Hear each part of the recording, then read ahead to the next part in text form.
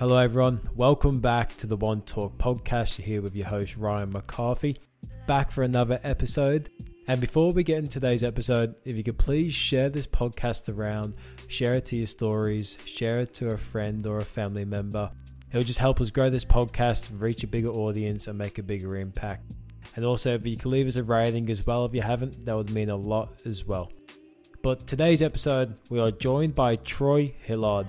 Troy is the founder and CEO of Wash Right, Lawn Right, Hallmark Services and the Handyman Group with over 250 franchisees. Troy has done this debt-free with only investing $2,600 of his own money. Now that's inspiring. On this episode, we touch on so much around business fundamentals, how to build a franchise, the work that goes into it, the networking you have to do, the marketing that you have to do, all the fundamentals, leadership. There is so much juicy details within this episode. Troy is just an absolute wealth of knowledge, and I can't wait for everyone to dive into this episode and just soak it all in. So without further ado, let's welcome Troy.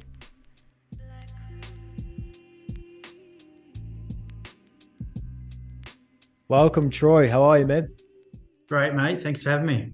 No worries at all. I'm really keen to get in today's episode. Very inspiring to see the journey you've been through, seeing where you've took business and where you are going to continue to take business. Now, I'd love to start this episode with just, if you could tell us a bit about yourself, the work that you do, the franchises that you have, and then after that, we'll start getting into the story behind it. So we could just start with what is the work that you do and what are the franchises? Yeah, perfect. So I founded and own a company called The Right Group. We started in 2015. We have 4 different franchise brands across New Zealand, and we have 253 franchisees across those 4 brands.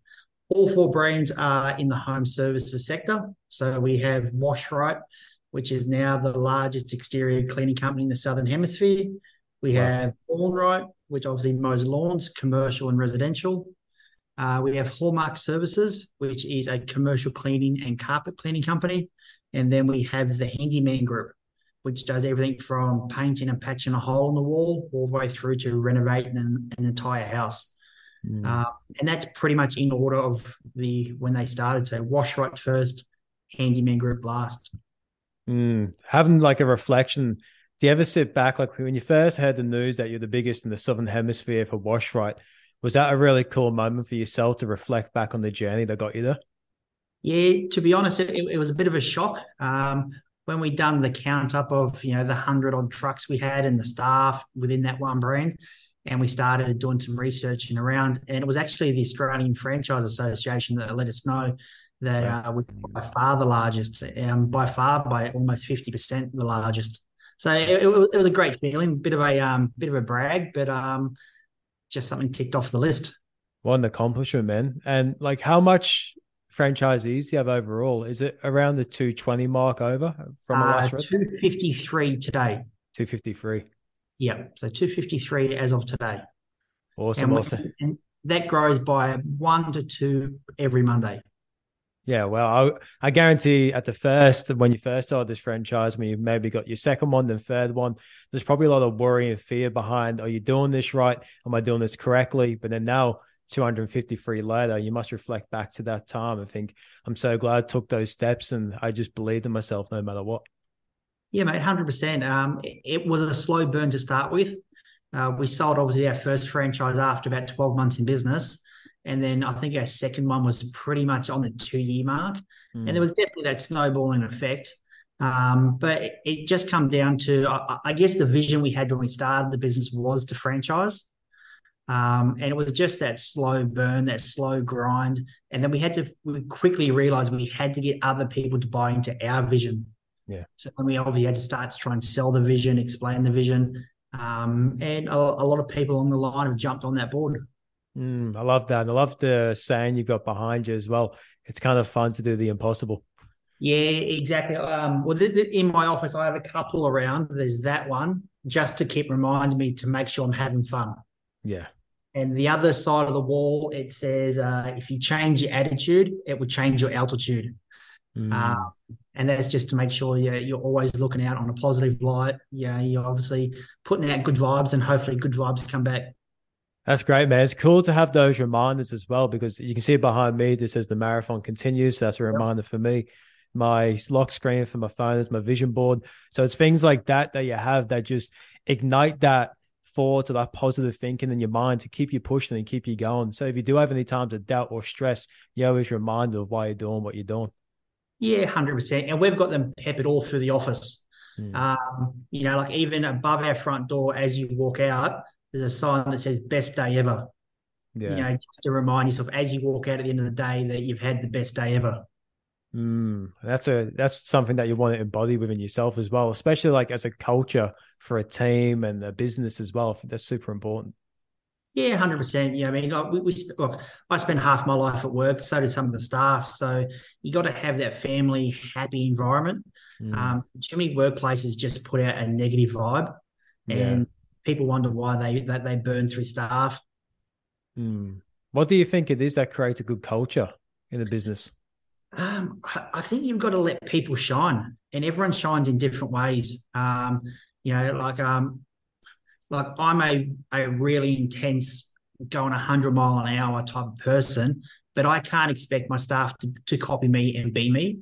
Everyone's an individual, everyone's a little bit different, and they all shine in different ways. So it's just trying to find out how that person shines and encourage them to do that. Mm, And it could be from the music they listen to at work to we have a really flexible work schedule. So our staff can take time off in the middle of the day to go see one of their kids' school events. If that makes them happy, they're going to do better work. yeah, that's it. Like it's creating a better work environment, so they're enjoying coming, but also it's a good way to keep staff long term as well because they're getting rewarded by strengths based focus things like that you implement in the culture for the workplace. And it makes them actually keen to come for work and help look at this thing long term. Yeah, exactly. And I'm a big believer that I can't, like, for me personally as the owner, like today I was saying to you before that I left early today to go fly a plane. Yeah. So if I leave early to go do a hobby or something for me, how can I not expect my staff to want to leave early to go to one of the kids' school events or to go do something that's important for them? Mm. So you're just giving them the flexibility to live their life has done wonders for us. We've never lost a staff member.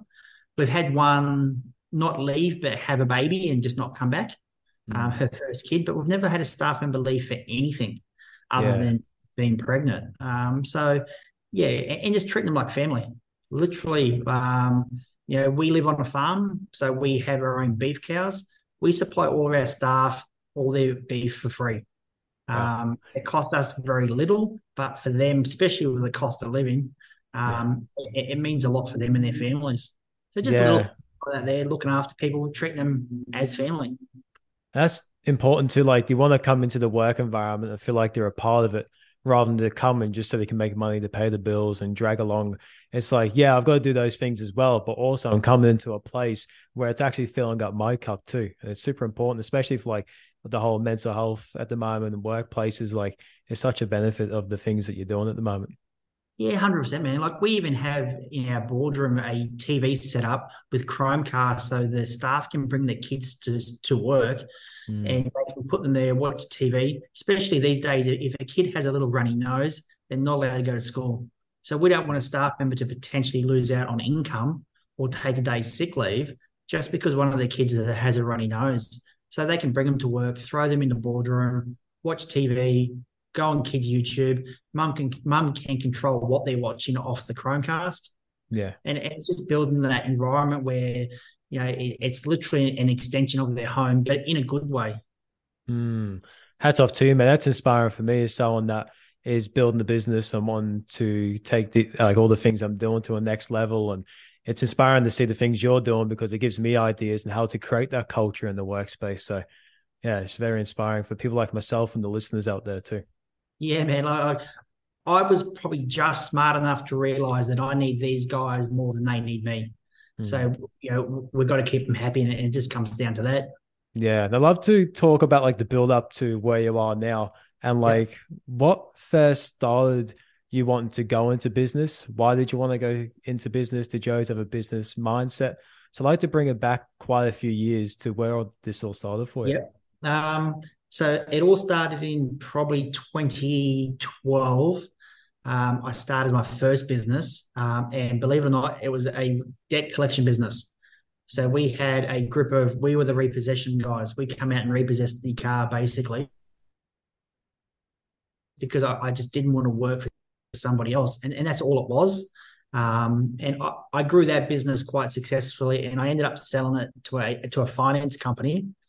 And then the reason for this business was, to be honest, was pure greed. It sounds bad, but I read the book Rich Dad Poor Dad, and anyone who's read that book knows about the cash flow quadrant, and make 4 times the amount of money. And the only business model I could find where I could be in all 4 categories at the same time was franchising. So once I realized I want to get involved in franchising, I had to find an industry that I could franchise. And that's where the house and building wash company, Washrite, come from. It was something that I could learn fairly quickly, and I thought I could dominate within a couple of years. And that's where it all started from, out of pure greed, really. Yeah. Well, but that it sounds like that time at the beginning, though, where they gave you lessons that you've put into place now with building this franchise as well, right? Yeah, definitely. And the biggest lesson is just, trust yourself and have a go. Yeah. Like back then, I knew absolutely nothing. And once I decided that I was going to have a really good go and just trust myself, and I had nothing to lose, I was only going upwards. It may have been a slow journey upwards, but I was only going in one direction. Mm. And I heard you talking about too, like a big mission of yours is to be able to build this debt free as well. Yeah, definitely. So we hold no debt in our business, and it sounds really bad. The only money I've ever invested in this business is just over $2,000. So every single one of our 253 franchisees have invested more money than I personally have, and I own the business. Yeah. So and even today, everything that we buy, it's done through cash flow. Mm.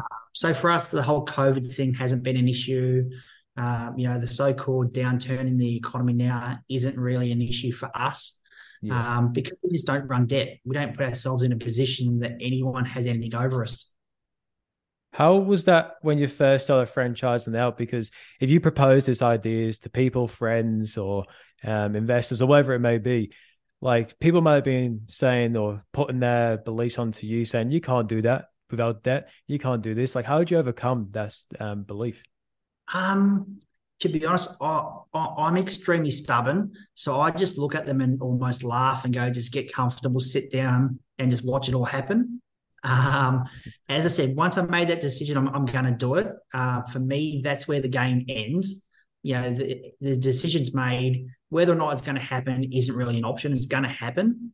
But there's always haters. And to be honest, I think to be successful in anything, you have to appreciate the haters, and you actually have to really look out and look for them. Once you find out who the haters are and what they hate on, all it does is give you a target to prove them wrong. It's like just putting more wood in the fire. Exactly. It's literally fuel for the fire. Literally. Yeah. And like for someone that is starting up a franchise business that wants to, what does that look like at the beginning? Like, what did that look like for you when you first started to create a second and a third? Yeah, really, really scary, to be honest. Before I started, I had it all written down in a bit of a business plan. And I thought to myself, I had to spend $50,000 on lawyers and consultants to get all the franchise agreements and documents done up, and lots of other things. But I kind of done it a little bit different. I decided I would make a list of everyone I could find online who owned a franchise network in New Zealand and contact them. These weren't people who were competitors. These were people that were so many levels above me. It was not funny. And I just literally started to call them, email them, Facebook message them, LinkedIn them, and just harass them. And within about a week, I had 5 or 6 of them agreed to meet me, have a coffee, go out for lunch. And once I told them who I was, which was nobody, told them what I wanted to do, which was everything, they all agreed to help me. One of them owns a large franchise network in New Zealand. He had his own in-house lawyer write my first franchise agreement.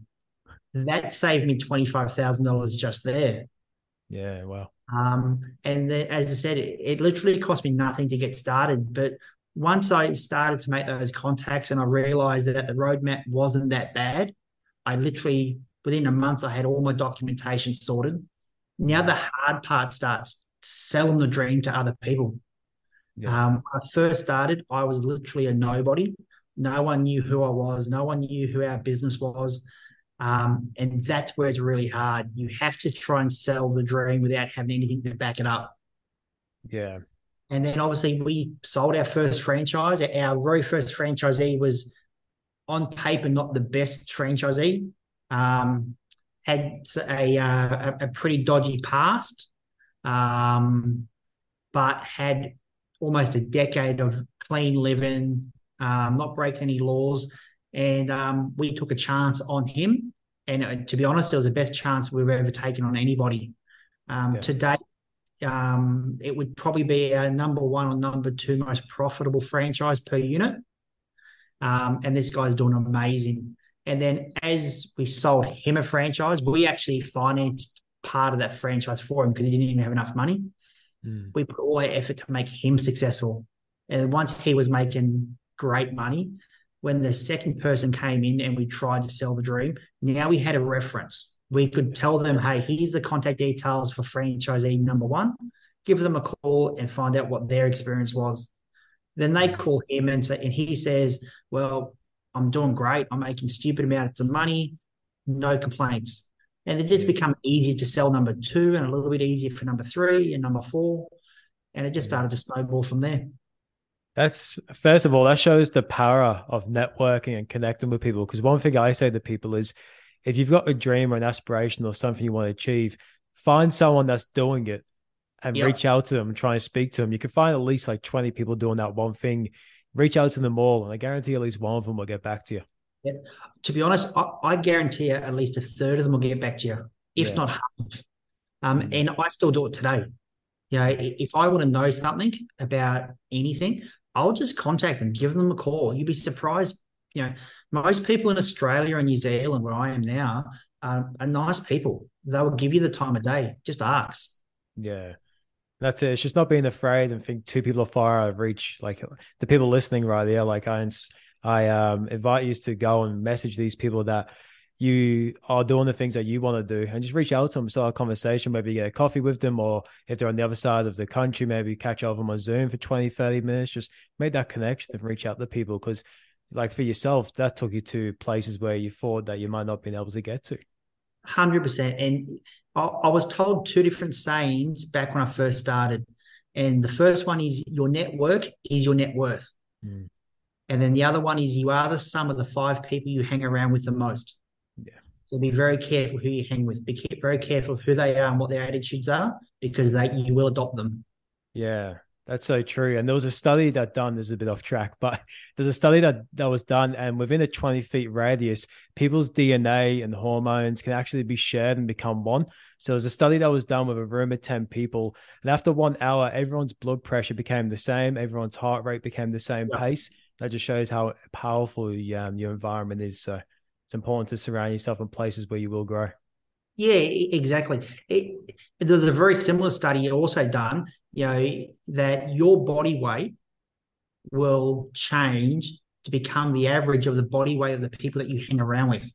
So if you Wow. hang around people that are very thin and very fit and very active, there's a lot higher chance of you becoming that there because you see it. You almost learn through osmosis about Mm. your fitness, your health, and life in general as well. Yeah, it's powerful. And I think that ties back into yourself creating a good work environment because if the environment's healthy, if a new person comes in, they're going to feed off that. Yeah, 100%, totally. You know what I mean? Like human beings learn through osmosis. That they pick up what people put down. They hear conversations, they see things, and they adapt to that. Yeah. And I'd like to come back a bit when you started to build out this franchise. Like, what did the marketing look like at the time to be able to convince people to be a part of this franchise? And how did you pitch it? Um, to be honest, everything that was free. So it all started with YouTube. Yeah. So I started a YouTube channel for Wash Right. and I just started to create content. And I'm a firm believer you have to give before you get. So I just put out tons and tons and tons of free content. And it could have been content on how to build a pressure washer, how to repair a pressure washer. I done a video on what my marketing calendar looked like and how I structured my marketing calendar. So I just put out all this content out there. And then I quickly realized there was people in the industry that knew less than me. So they were almost living off that content and building their business off that. And then what I also found is a lot of people tried to start their own business, found out that was harder than they actually thought. And then they come to us to buy a franchise off us because they assume that we have the systems and processes in place. So YouTube was a big one for us early days. We have a website over here called TradeMe. It's very similar to Gumtree in Australia. Again, obviously ads on there. And then Facebook. Facebook's still fairly big now, but obviously 8-9 years ago, I think it was larger because we didn't really have, TikTok and Instagram wasn't that big back then. So obviously, again, free content on Facebook and just trying to put that out there to have almost like a library of free content in our industries that people could pick up. I back that as well because it's so important to be able to push value into the world because what you give, you shall receive. And that's a manifestation of that. Oh, 100%. Yeah, 100%. And we still do it today. We still run training courses that our competitors come to. Yeah. And again, it's just putting that value out there because we know it comes back and it comes back in multiples. It doesn't just come back what you put out. It always comes back in multiples. It may take a little while to come back, but it's coming back. That's so true. And when that's the online marketing side of it. So how about getting reoccurring or clients to keep using the business and keep wanting to come back? How did you stand out in that regard?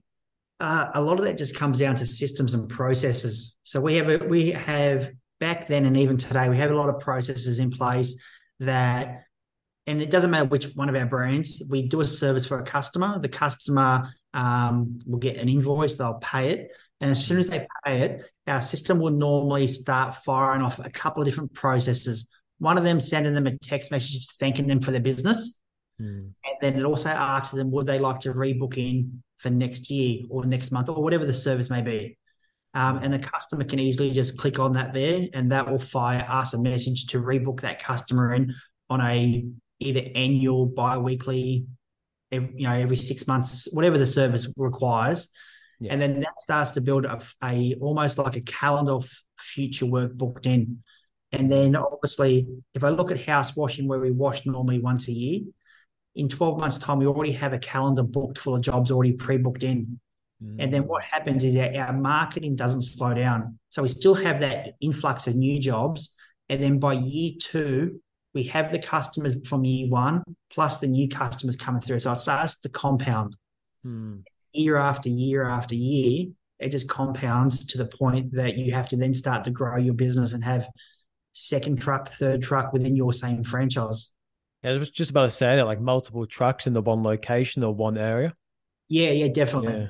If I look at the city I'm in, the Washright franchisee, he has 5 trucks in this one city. Yeah. Yeah, wow.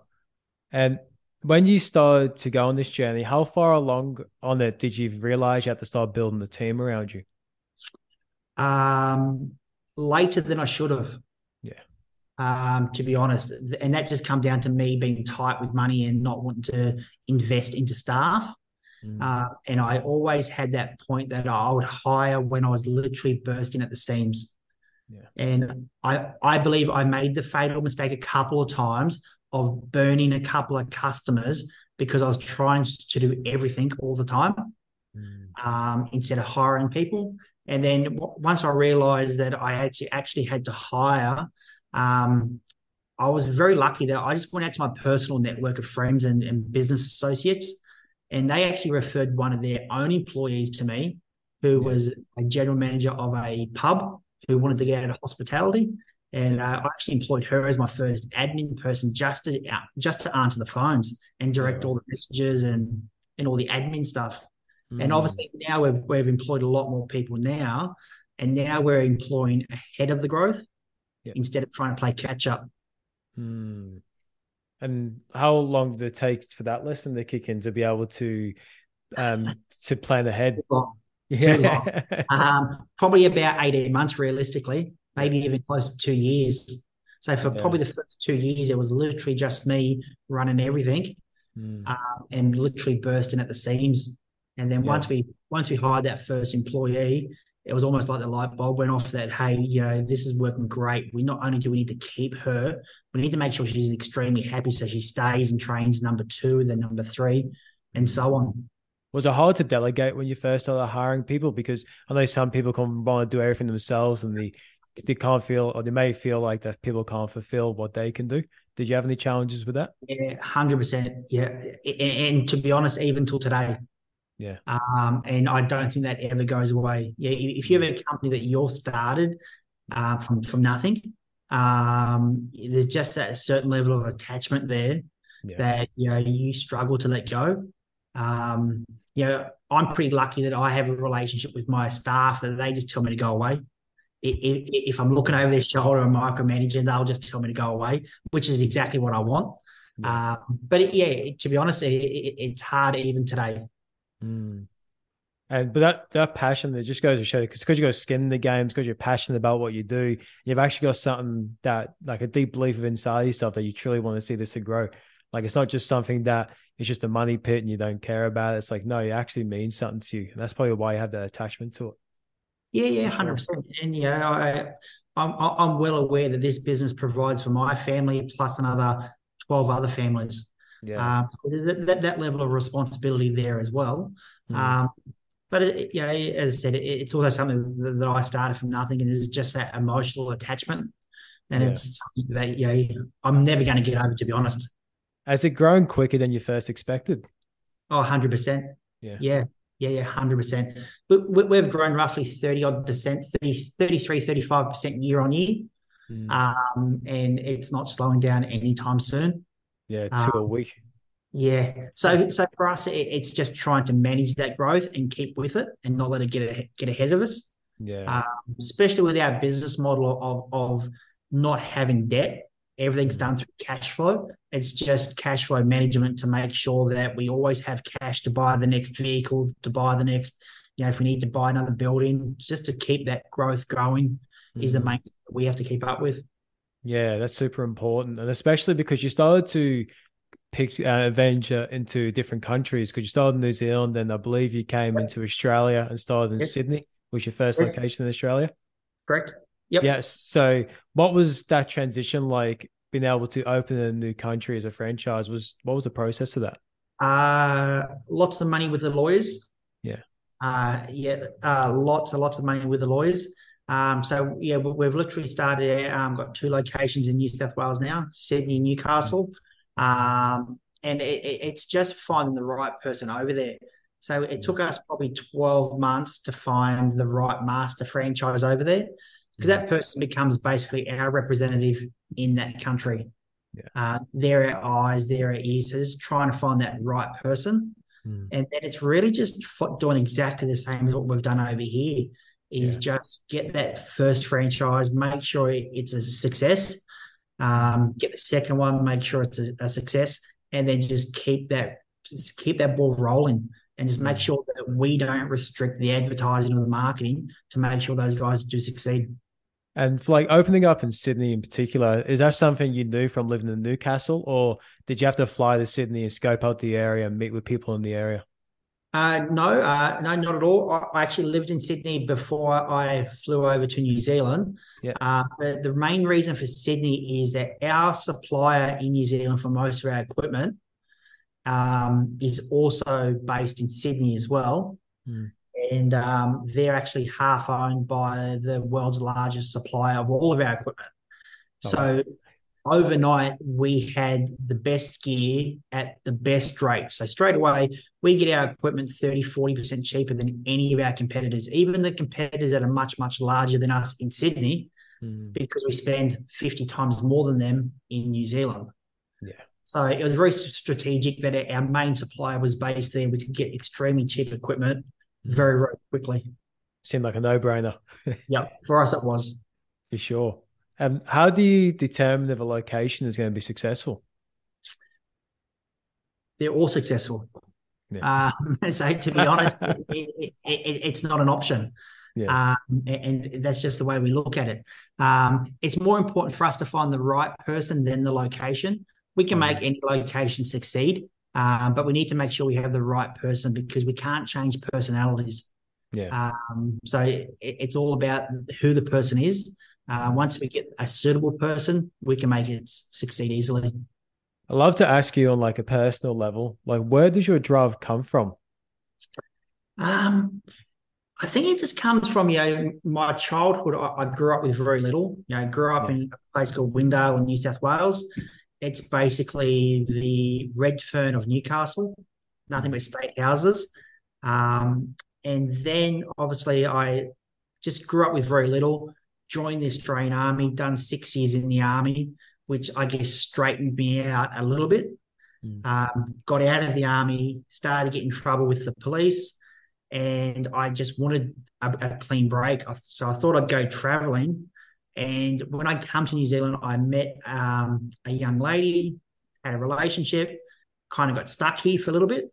And then that's when the business started. And I always had this chip on my shoulder that I had to do everything so clean, so legit. No one in New Zealand knew me back then. Mm. So it was almost like a fresh start, and I wasn't going to let that fresh start go. So there's almost this chip on my shoulder that I've got to prove everyone wrong. And it just Yeah. keeps driving me day in, day out. That's good to be able to be aware of having that chip on your shoulder, having that energy, but using it for something that's going to benefit you in life rather than using it for something that's going to destruct. Yeah, definitely. And I'm well aware that I've got some personality traits that could be destructive. Yeah. I've actually got a medical certificate framed at home that I got when I was 13, where my school sent me to a psychologist to see if I had ADD. Mm. And the doctor wrote a simple note back to the principal, and it just said, "Troy's not mad, just bad." And I'm a very stubborn person. I can be aggressive. So I had to know that I have to put that stubbornness and that controlled aggression in a positive way. And for Yeah. me, it was just, put it into work ethic and don't listen to the naysayers and just keep driving forward. Was there any other habits involved to be able to help with that? Like a gym, exercise, meditation, anything along those lines? Yeah, for me, like with the army, obviously lifting weights was a big thing. Even till today, going to the gym and powerlifting for me is a big thing, and that's more I guess, my escape. Yeah. And when it comes to meditation, for me, having kids was that calming effect. Mm. Once I've had kids and I realised that it's more than just me. Yeah. For me, that was that calming effect, and I think that's when my life really settled down. Is basically having those, especially young kids around. Yeah. Yeah. Well, it's like a implementation of multiple factors that are able to help you study that, but able to drive and direct you through business. Yeah, 100%. And I'm definitely one of those types of people where it was borderline if I was going to go legit and do something with myself or probably end up in prison. So, but for me, it was, just either turn left or turn right. And, luckily for me, I took the right turn. Yeah, for sure. And how old are your kids? If you don't mind me asking. No, definitely not. I've got three. So I've got a 3-year-old, which is our Yeah. youngest. I've got an 8-year-old, and I've got a 19-year-old back in Townsville. Yeah. Well, So that's I was a kid having a kid. yeah. Well, that's it's a good example of yourself to be doing the work you're doing, have the mindset you're doing, creating the cultures you're doing, because kids, they basically see what we do and model that. So it's a good Yeah, example. 100%, mate. Yeah, definitely. Yeah. Totally agree. What are some of the key factors that attribute to success as a franchise, do you reckon? I think obviously work ethic's a major one. We can give our guys the map, the road plan, the instructions on what they have to do, but we can't do it for them. Mm. So just having the ability to wake up every day and get out there and get after it is the most important thing. Yeah. Yeah, I agree.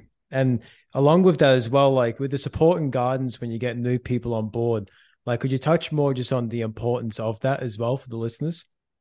Yeah, 100%. So, you only know what you know. So when these Mm. people come to us and buy a franchise, they know nothing other than a couple of preconceived ideas. Yeah. So for us, we call it stand them up and wrap them up. So we build them up as a person, give them the encouragement, the support, the guidance, and then we wrap them up. So we put our brand in, our philosophies, our culture, our ethics, and our ethos around them, and just Mm. basically literally hold their hand for the first, it can be 3, 6, or even up to 12 months until they're confident to run on their own. Yeah. And that's super important too, especially like even there, you got 5 different trucks too. You can actually have that face-to-face community and culture of people. But the beautiful thing with the online space now is that we can connect like we are now over Zoom as well. Yeah, definitely. So we hold very regular Zoom training sessions, Yeah. like literally monthly at the moment.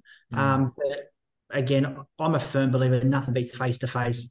Yeah. People can hide through Zoom. But we have a franchisee right now going through some major mental health issues.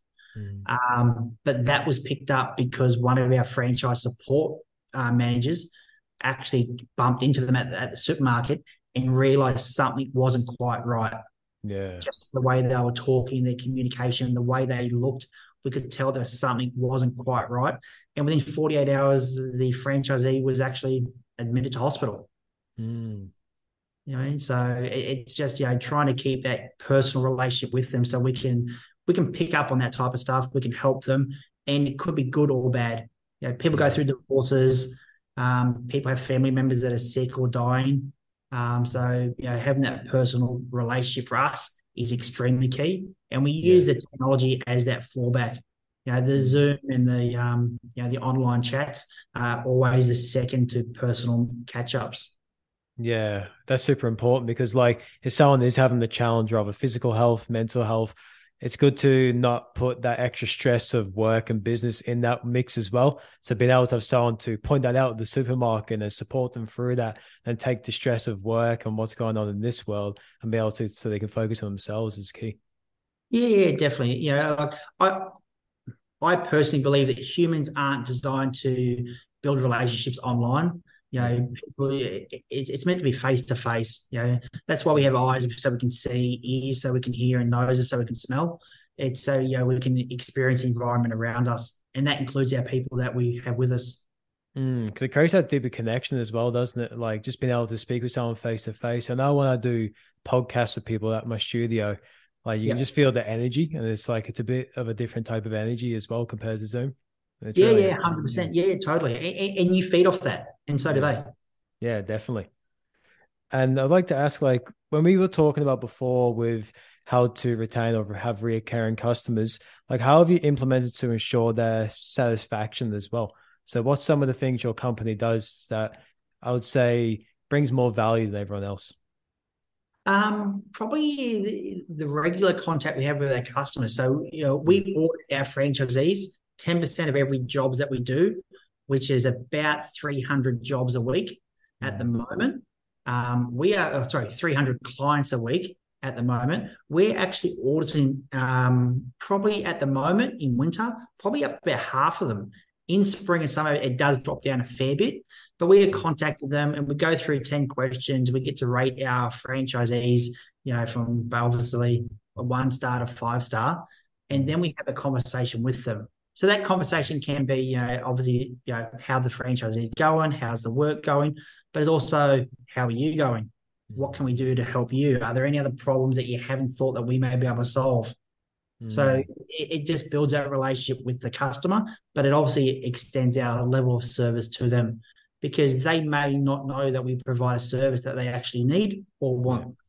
And that just goes back to the human connection as well, how much people crave that and being able to add that into business. And it makes people remember as well, having that connection compared to just the service. Yeah, definitely. And one of the good things that we do that I've never seen done before is we have a local florist buy for us literally like trolley loads full of Mm. little cactuses in little pots. And we have our own little logo and that put on them. And since we're in the home services industry, we're doing a lot of jobs for people who are either moving into a house or Mm. out of a house. And if one of our customers move to a new house, we will send them a little housewarming gift.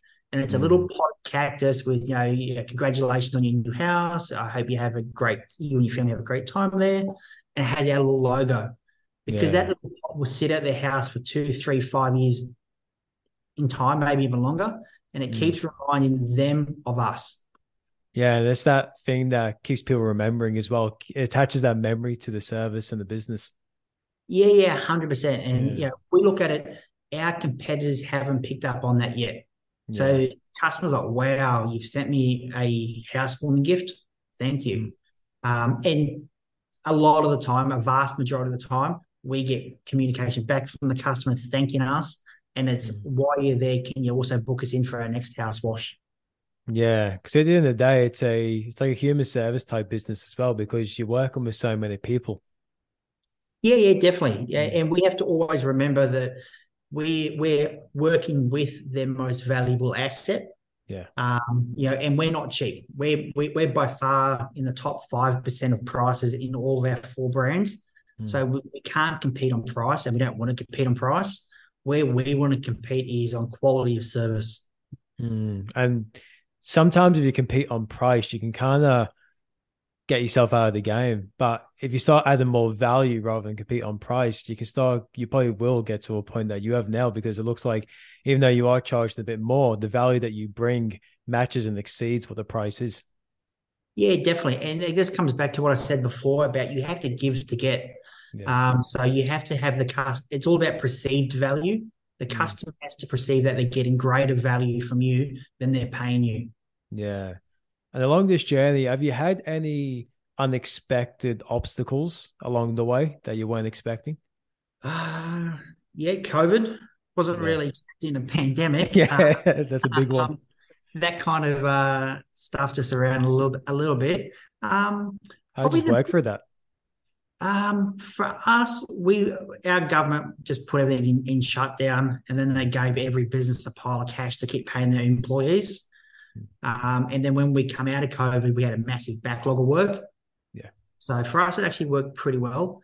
But for the business side of it, the biggest thing for me was I didn't I didn't think that it would be so complicated juggling so many different personalities. Mm. And that's probably the hardest thing, I guess, of my role as the owner is in some instances, I have 253 business partners and trying to keep 253 different people from different backgrounds and different cultures all happy. And you can Yeah. never do it, but that was probably the hardest thing for me is having so many people, so many moving parts and trying to keep them all happy. And Mm. it took me a couple of years to realize that I can't. I Yeah. just can't keep them all happy. So the best thing I can do is be 100% clear in my communication, be consistent, and be Mm. fair. Yeah. And some people are not going to like some decisions I make or some things I do, but at least I'm fair. At least I'm consistent. At least I've communicated it to them clearly. Yeah. But personalities is definitely the hardest part of it. Yeah, as soon as you said that as well, I was thinking about managing 253 personalities on a day-to-day basis and how overwhelming that could be at the start. But it seems like over the years you've been able to find a balance with it. Yeah, definitely. And it gets even worse when these people have money on the line because Yeah. you got to remember these guys have invested anywhere from 15,000 to a couple 100,000. Mm. So not only are they personalities involved, but their personalities with have a lot of their money, if not their life savings, tied up in their business. Yeah. Do you have anyone that they can be a point of contact to, or is it just direct to you still? No, we have layers between, Yeah. I guess, myself and the franchisees, but there's still a very, very clear message out there. They all have my cell phone. Yeah. They can all walk into the office at any time. They can always text. They can always communicate with me if they want to. But for day-to-day stuff, there's basically a couple of layers between me and the franchisees Yeah. just to ensure that they're always getting a great level of service. Yeah, exactly. And just making sure you're not going to burn out in the process as well. And you can focus on the growth of the franchise. Yeah, definitely. Mm. And to be honest, probably a lot of the franchisees don't particularly want to talk to me, Yeah. because they may not like the answer. At Yeah. least if they go through, say, some of the guys who work for me, they might be able to feel out what the answer might be Yeah. before they ask. Through all this, man, like how have you found a way to like balance life with the wife, the kids, being able to do things for yourself, like getting your playing license, also trying to balance that with work? Like, how do you juggle all this? Great question. I'm a firm believer there's no such thing as work-life balance. Yeah. I'm a firm believer. It's work-life choices. Mm, So I make choices to be here at 9 o'clock tonight talking to you. I make choices to go flying this afternoon. And if you make those choices, you have to be happy with them. yeah. My family, my kids, and my private life is so intertwined with our business that Mm, there is no separation. yeah. That can be a positive, as I can take time off whenever I want to go on holidays, spend time with my kids.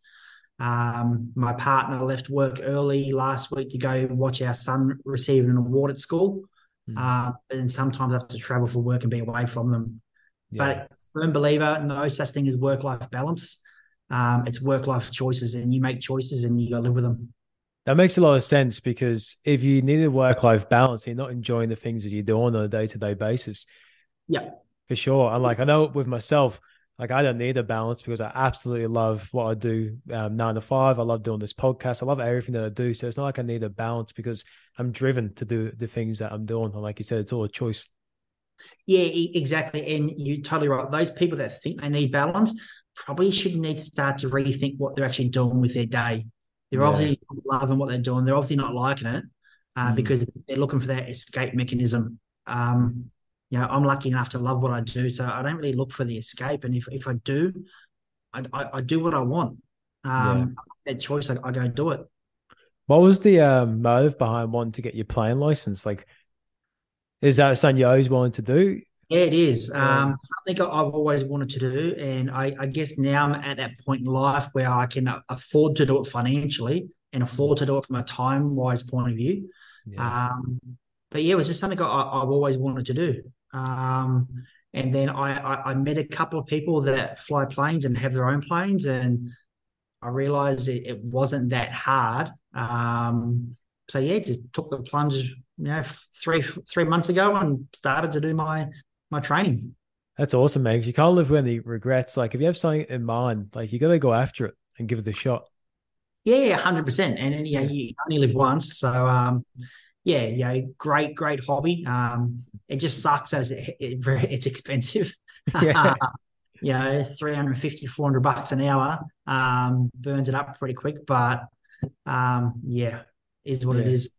I always see like on like you see on social media all the time, like all these successful CEOs have got these crazy morning routines and daily routines. And do you have anything that you do particularly on the day-to-day basis to keep your mindset healthy or mental health healthy or just feeling good? I guess my main thing is first thing in the morning, basically from about 4:30, 5 o'clock when our 3-year-old comes charging through the bedroom door. Mm. From there till probably 5:36 when I leave to go to work, it's just time with the kids, and it's normally just laying in bed, watching Bluey on the TV, just, talking about what's going to go on today at kindy and, Mm. why little Johnny needs an uppercut for pushing her into the sand pit and just hanging out with the kids. Yeah. That without a doubt is my refresh moment. It's good to be able to connect to those things because it does energize us through the day as well. Yeah, exactly. Yeah. And to be totally honest, those kids are the main reason why we do what we do. Yeah. Uh, and giving those kids the life and the lifestyle that their mother and I clearly didn't have Mm. is the driving force behind it all.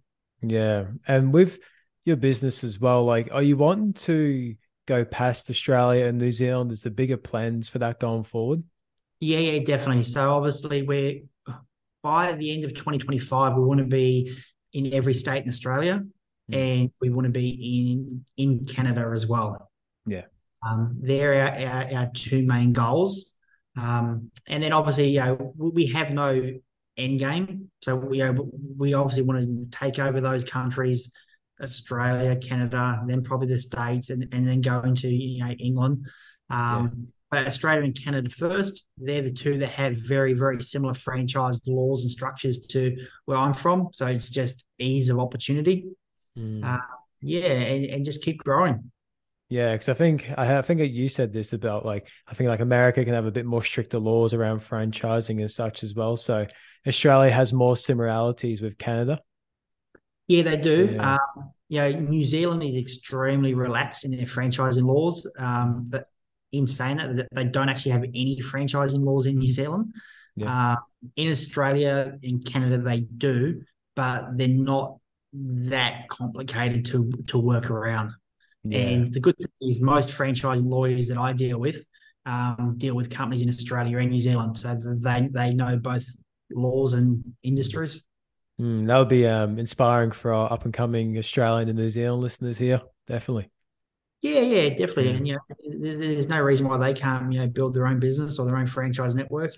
yeah, As I said to you before, I have no education, I have no university degree, barely yeah, got through high school. So if I can do it, there's no reason why they can't. yeah. Would you say it's more so just getting into the game and getting the right people around you, networking with people is some of the key things to start with? Oh, 100%. Yeah, Yeah. 100%. First and foremost, you have to be a worker. Your greatest personality trait needs to be that you are a hustler and a worker. Mm. Um, I always tell people that, the reason why we succeed is because I'm prepared to outwork my competitors. Yeah. On Sunday when they're at church, I'm working. On Saturday night when they're out for dinner, I'm working. Mm. So if you have that personality trait, you'll succeed at whatever you do. Yeah, I agree with that. And I'd like to hear on the positive side as well on your franchise, man. Have you had any like memorable or rewarding experiences or any moments in along this journey? Yeah, definitely. I think having our first franchisee having a rough start to life and now seeing them today, sitting on a stupid amount of money, stupid amount of real estate, that Mm. is a big one. But Yeah. also seeing franchisees do what I call the life cycle. They come in, they buy their franchise. They might have brought the franchise for 50, $60,000. They make great money for 3, 4, 5 years. Mm. They decide to sell it and they sell it for $350,000 and Yeah. then they go on to their next journey. I'm a firm believer that people are in my life and in my business for either a reason or a season. Mm. And when they leave with my best wishes and my friendship. So it's great to see these people come in, build a franchise, build a business, sell it, capitalize on it, and then go on to the next stage in life. And Mm. we've had people come to us. They will buy a lawn mowing franchise for $20,000, build that up, sell it for $60,000, buy a wash right franchise for $70,000, build that up, then sell that for $250,000. Wow. All the way through, they've paid themselves a wage, and it started from a $15,000 investment and a lot of belief. It's like you're getting paid for all this experience and knowledge and information as well, like through what you do throughout the years of going through wash right and building this business. It's incredible. Yeah, definitely. And we all learn off each other. Yeah. Even though that 253 personalities is a pain in the butt, but having 253 people's worth of life experience is a massive bonus to us as well. Yeah. I know that you've got 253 driven people in the business as well. Must be an inspiring thing for yourself. Yeah, definitely. It's almost like a little army that we have. And Yeah. some days I feel sorry for my competitors because someone might ask for a referral for a house wash on a Facebook community page. Mm. And then within 15 minutes, 40 of my franchisees from the 4 different brands would we jump on there and just refer wash right, wash right, wash right, wash right, wash right. And our little competitor will have one referral for them somewhere Yeah. in between it all. And Um, yeah, that just shows what you're doing right. And like, if anyone's listening that may see that and like they look back in their own business, you just got to ask yourself, like, what more things could I do in my business to bring more value? And yeah, exactly. And it just comes by you got to start by giving value yeah, and give it without an expectation of receiving anything back. Even though that mm, I say it will come back and it will come back in multiples, if you have no expectation when you give, you're giving from the heart and it's always going to come back. Like you said at the start, you're just uploading videos on YouTube and Facebook on how to fix certain machines and how to operate certain machines, and just being able to get that out there just for people to jump on for 5 minutes. And by the time that they use or get in contact with your service, they've built that trust of you already. Yeah, definitely. And what a lot of people probably don't know is that we may be the largest house wash company now in the Southern Hemisphere, but I actually learned to wash houses off YouTube. Yeah, So literally, it was almost like me giving back to the people that I learned from in the early days. yeah, So yeah, if anyone out there wants to, give back, YouTube's the best platform to start with. It costs mm, nothing. It has the most views on any platform in the world at the moment. So yeah. come on, start. That's where I learn all my stuff is YouTube. It's free university. That's the way I look at it. Yeah. Oh, totally Yeah. agree. Yeah, that's epic. Before we wrap this up, man, I'd like to ask you, I've got a couple of questions that I ask every guest. The first one is, if you could study with any expert in the world, who would you like to study with? Study with any expert in the world. I would probably say there's a guy in Canada called Brian Scudamore. Yeah.